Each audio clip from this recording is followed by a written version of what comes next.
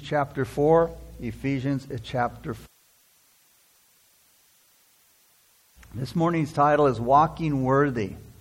We're going to look at verses 1 through 3. In one of the Anne of Green Gables novels, the author relates a story of a cranky old church woman named Aunt Atossa. At Sunday evening prayer services, in Aunt Atossa's church, the members would stand and they'd take turns praying or sharing a prayer need, or they'd give a praise report.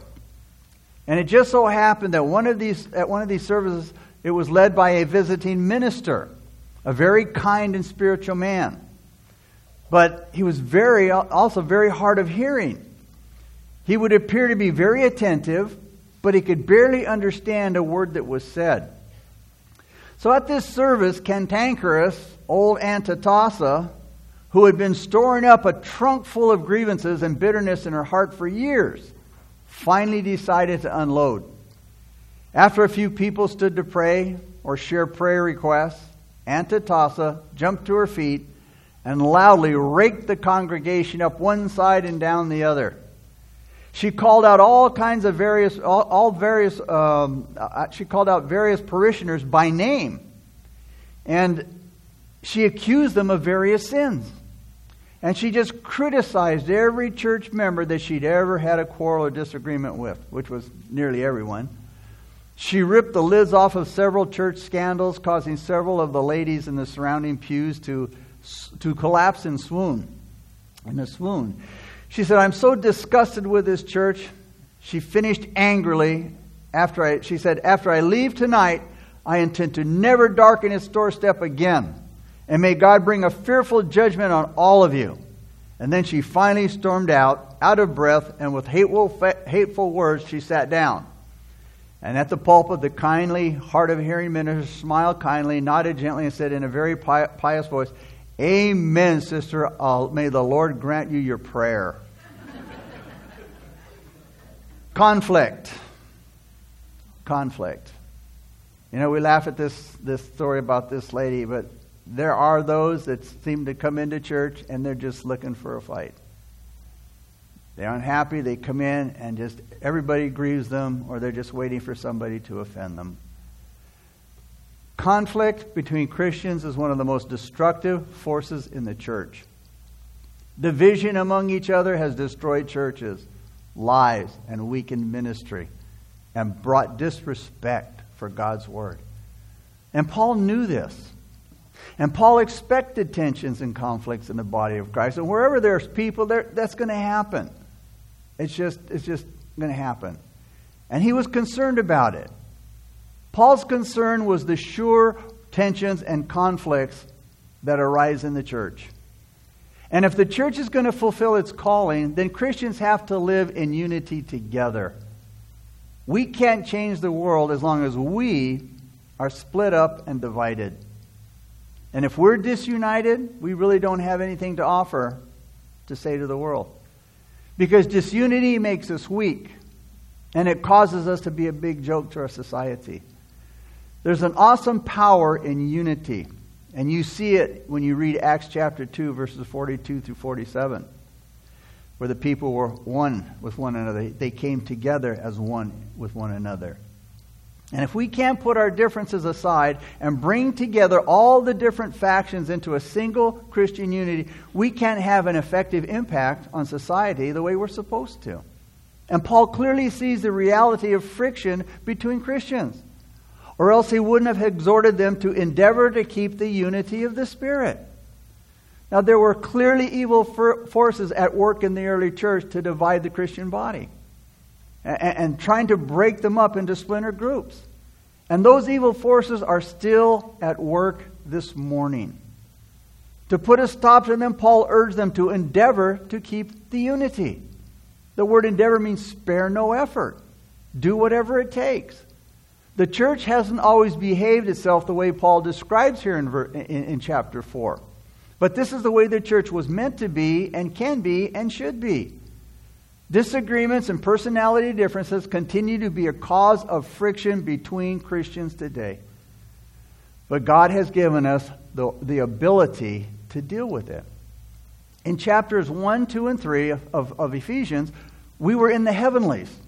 We were on the highest spiritual point in the New Testament. And in this last section, we come down to earthly living, where we confront a devil-driven world and a skeptical people. Now, can we take the truths of God's Word and work it out in our own lives? Are we able to stand and to walk through this world in a way that's pleasing to God?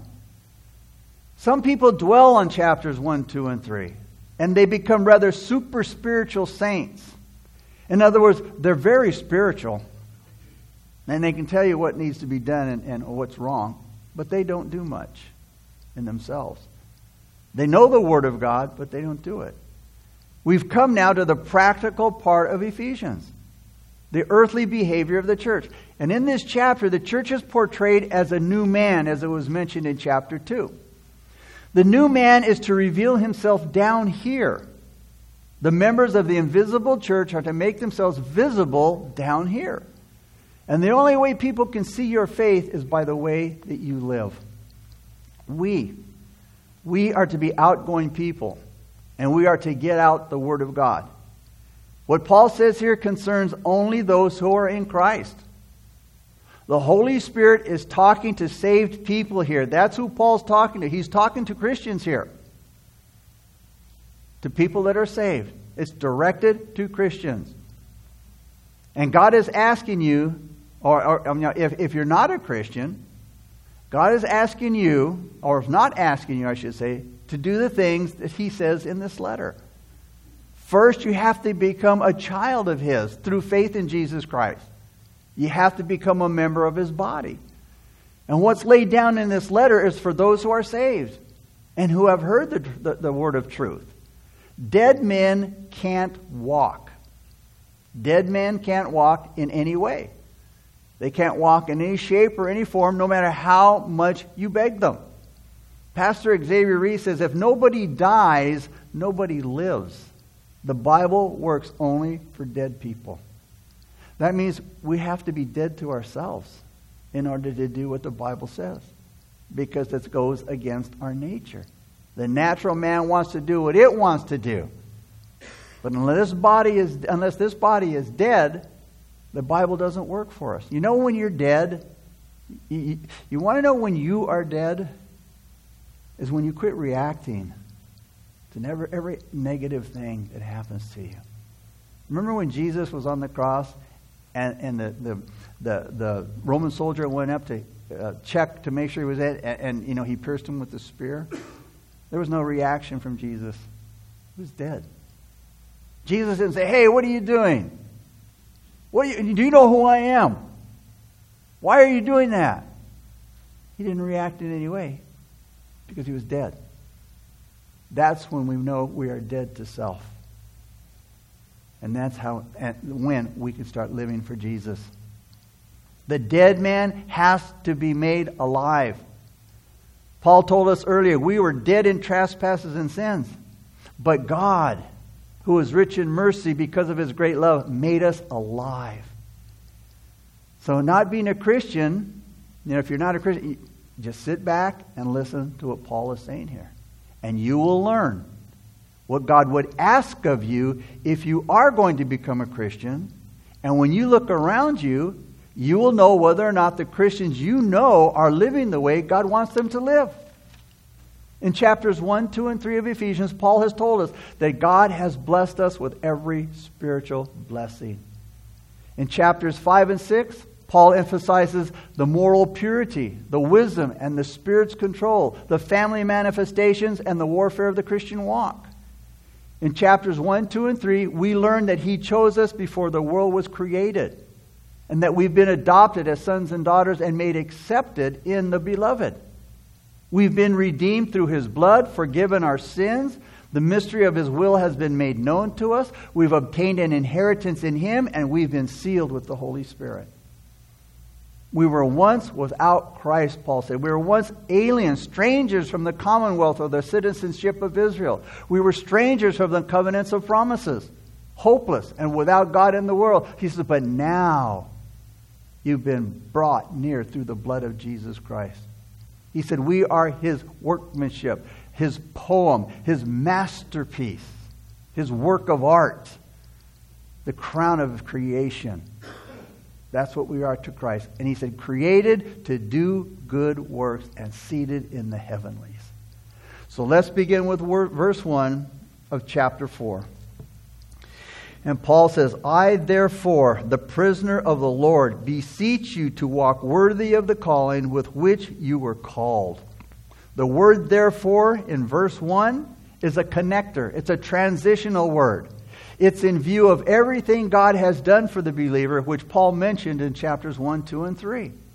He says, I beg you to walk worthy of the calling with which you were called. When he said, I beg, the word beg suggests intense feeling, strong desire. Paul was just urging upon them and impressing upon them to walk worthy. And the way it's used here is not just a simple request. Paul was not saying, pretty please walk worthy. It was a plea. He was imploring. He was begging to walk worthy. Paul wasn't giving suggestions to the Ephesians, but God's standards. And if they didn't apply them, they couldn't live in a way that properly matched their being a child of God. And when Paul exhorted them, it wasn't a take it or leave it basis. It wasn't on a take it or leave it basis. He couldn't rest until all of those were given to him. All those that were given to him, until those that he had spiritual care for, he couldn't rest and just couldn't, be satisfied until they walked in a manner worthy of the calling with which they had been called. Christians should not resent a pastor's pleading, their exhorting or their conviction or their rebuke. As Paul. They shouldn't reject again or resent that call to walk in the faith. Like Paul, those that Paul ministered to. Paul spoke to the Christians in Galatia as my children, with whom I am again in labor until Christ is formed in you. And so again, Paul was just wanting so badly for them to walk in Christ and to be that example. He said, and he's laboring with them. He's going to work with them until Christ is formed in them. He suffered continual birth pains, Paul did, because he had such a great desire for the spiritual growth and maturity of those that he ministered to. 3 John verses 2, 3, and 4 says this. He said, Beloved, I pray that you may prosper in all things and be in health, just as your soul prospers. For I rejoiced greatly when brethren came and testified of the truth that is in you, just as you walk in the truth. He says, I have no greater joy than to hear that my children walk in truth. Not just pastors, but every Christian should have a loving concern to beg and to plead with others to obey the Word of God. And like Paul, you should have a passion to beg your fellow Christians to walk in a manner worthy of their calling, to be everything that the Lord wants them to be.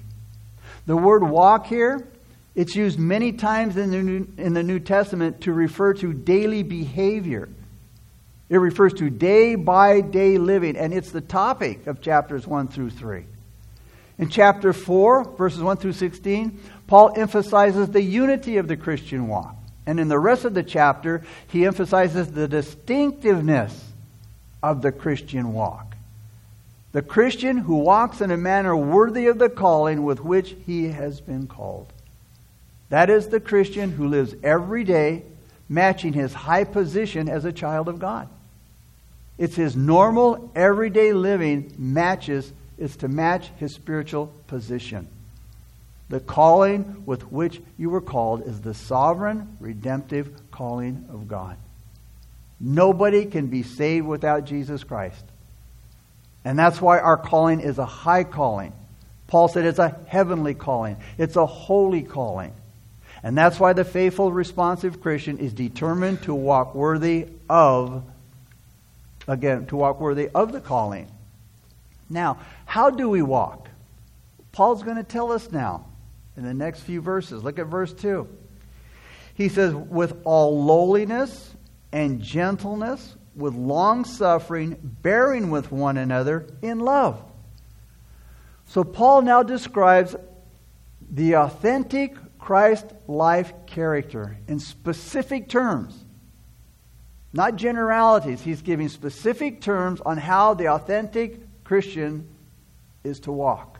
And he gives us what we call the 4 graces of unity. The 4 graces of unity: lowliness, gentleness, long-suffering, bearing with one another in love. There has to be unity before there's blessing. Unity. God doesn't bless disorder. He doesn't bless chaos. He blesses unity and order. These graces, here's the next thing. These graces aren't natural.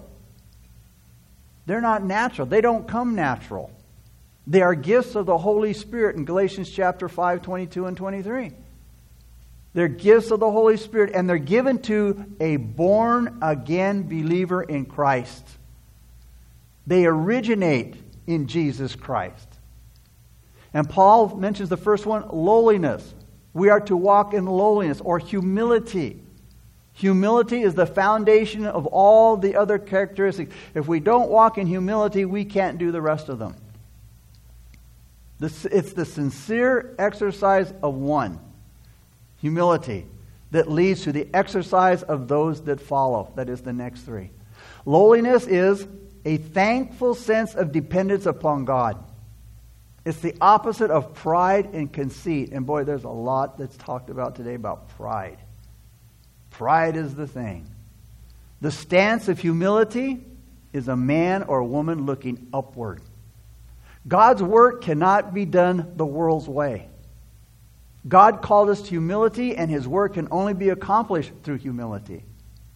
The biblical commentator Westcott says this: the proud man only looks at that which is, or which he thinks to be, below him, and so he loses the elevating influence of that which is higher.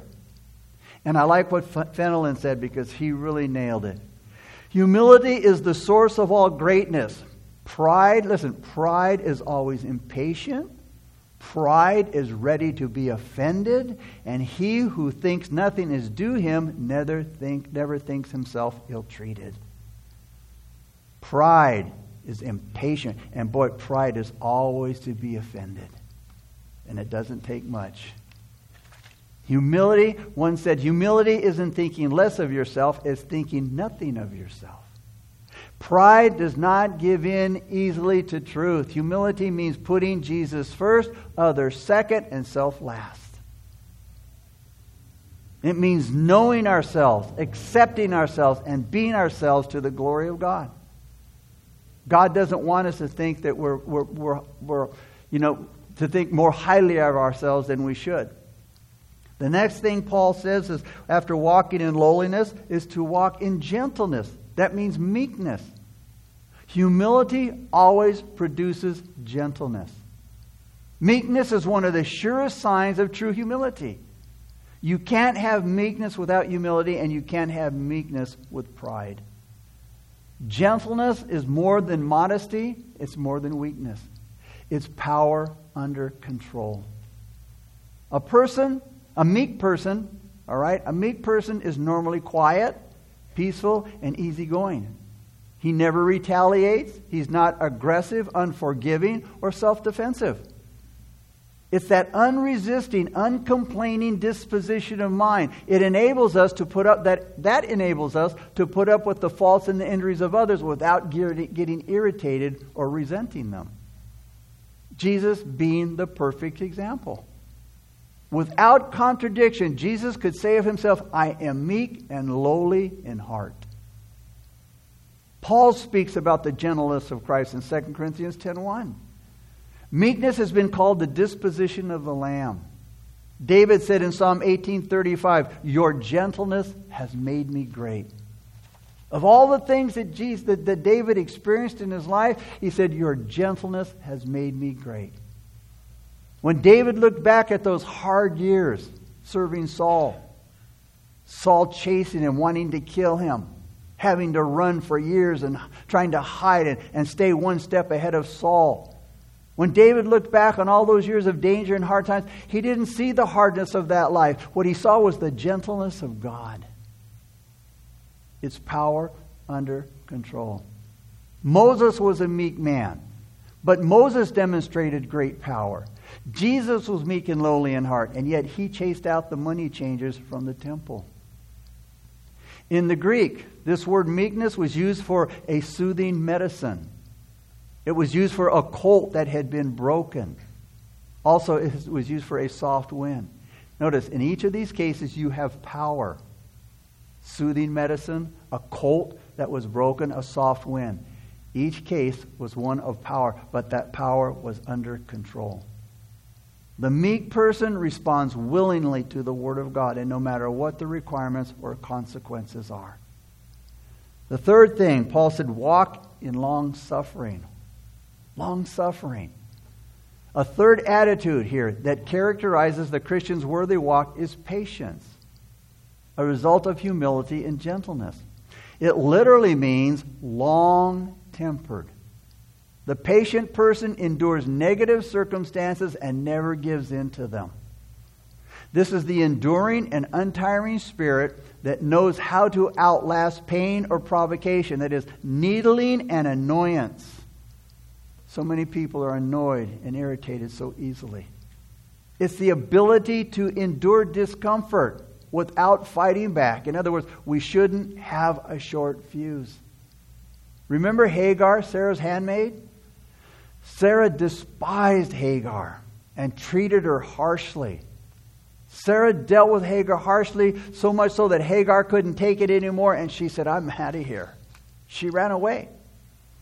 The angel of the Lord found her, and he didn't feel sorry for her. He didn't say, oh, you poor thing, I saw how Sarah was treating you harshly and how mean she was to you, and you know what, you need to go away and do something else. He said, no, you go back to her. Genesis 16. He told her, return to your mistress and submit yourself under her hand.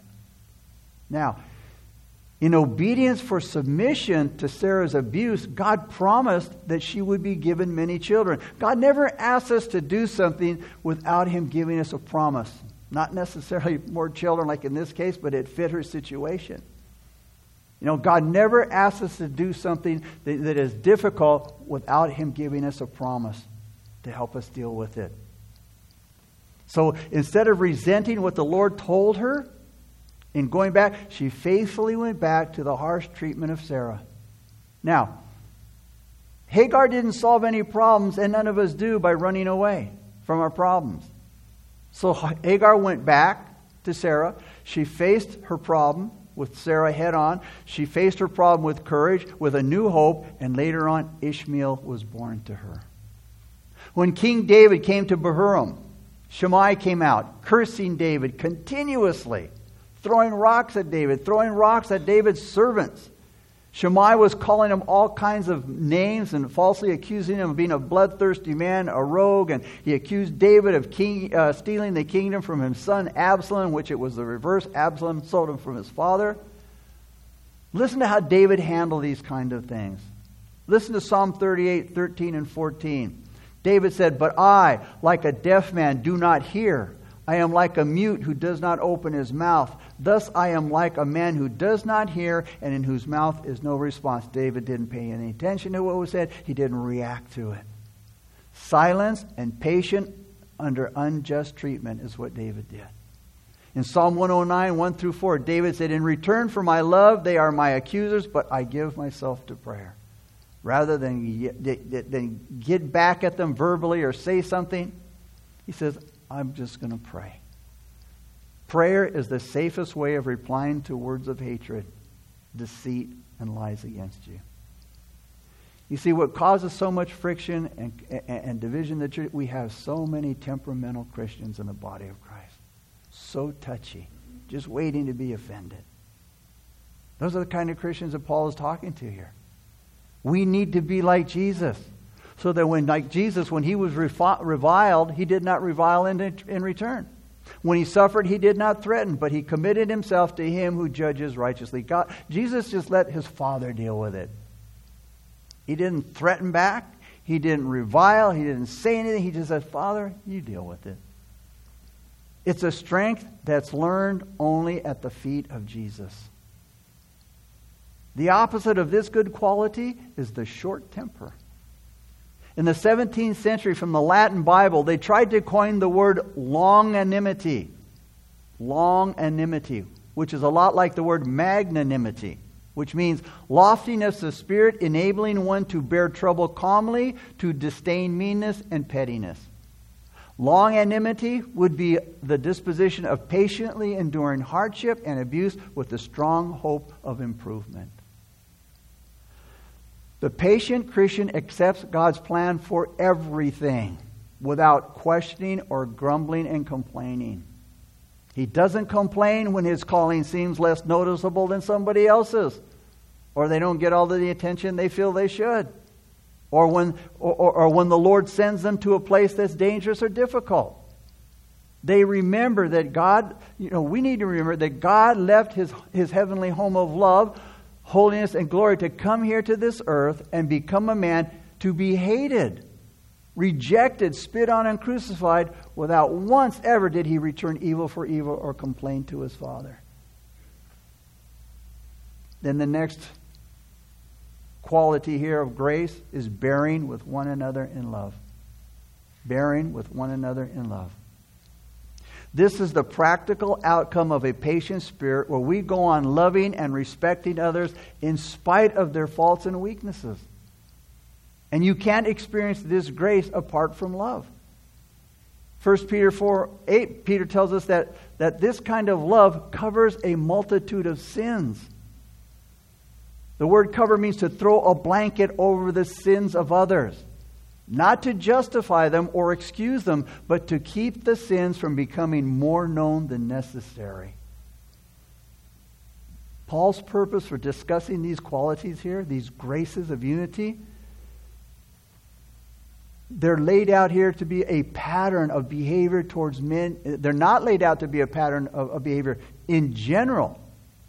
He's concerned with the certain tensions and strife that come up in the body of Christ. He's more concerned for the Christian, because they're not to be like this. You expect the man in general to be this way. Short-tempered and touching all that, but not the believer. Harmony inside the church is the standard for world harmony. We are to be the standard, the example for those outside of Christ. But these things can only be kept by Christians living together, as mentioned here by Paul. Look at verse 3 now. He says, in doing these things, endeavoring to keep the unity of the Spirit in the bond of peace, every Christian is responsible for keeping unity. And it should be a painstaking and constant concern of every believer. Paul's not talking about organizational unity that's encouraged by denominations and in the worldwide church movement. He's speaking of the inner and universal unity of the Spirit that every true Christian is bound by to every other true Christian. Paul makes it clear this is the unity of the Holy Spirit working in the lives of believers. It doesn't come from outside. It's in the inside. It doesn't come from the outside. It's manifested through the inner qualities of humility, gentleness, patience, and forbearing love. Spiritual unity is not and cannot be created by the church. We are not to create it. It's not something that Paul is asking us to create. It's already created by the Holy Spirit. We are to keep it going. Now, when he says endeavor to keep the unity, the word endeavoring means giving diligence, striving earnestly, sparing no effort, doing whatever you have to do to keep the unity of the Spirit of peace. He's saying here through this word endeavoring, if others want to quarrel with us, we have to do all that we can not to quarrel with them. The unity is personal and social, and the Holy Spirit gives it and keeps it. If there's unity, then we'll have the bond of peace. And the reason for strife on the outside is because of the strife on the inside. It has to do with me. So in closing, if a Christian can't get along with God, he can't get along with others, with other Christians. When God's peace is ruling our hearts, then we'll have unity. Paul said to Timothy in 2 Timothy 2:24, "And a servant of the Lord must not quarrel, but be gentle to all." So a peaceful attitude and behavior bind Christians together where discord and quarreling breaks up and disunites their hearts and their affections. These qualities and the supernatural unity they bring are probably the most powerful testimony that the church can have, because they're so opposite to the attitudes and the disunity of the world. No program or method, no matter how carefully planned and carried out, can open the door to the gospel in the way individual Christians can do it, when they're truly humble, gentle, patient, forbearing in love, and they show peaceful unity in the Holy Spirit. Father, again, we thank you for this word, Father. It's so needed. So, Father, it's something we need to work on every day, be reminded of every day, God. And again, Father, you've given us the ability through your Spirit. It's gifts of the Holy Spirit, God. Lord, let us have the desire to live as Jesus lived, for the glory of God and for the good of mankind. We thank you, Lord, so much for all that you do, all that you are, all that you've been to us, all that you're doing for us, God. So, Lord, you just, again, may we just lay our hearts before you, Lord, and just allow you to come in and to have your way, God. That to put you first, then others, and ourselves last, God.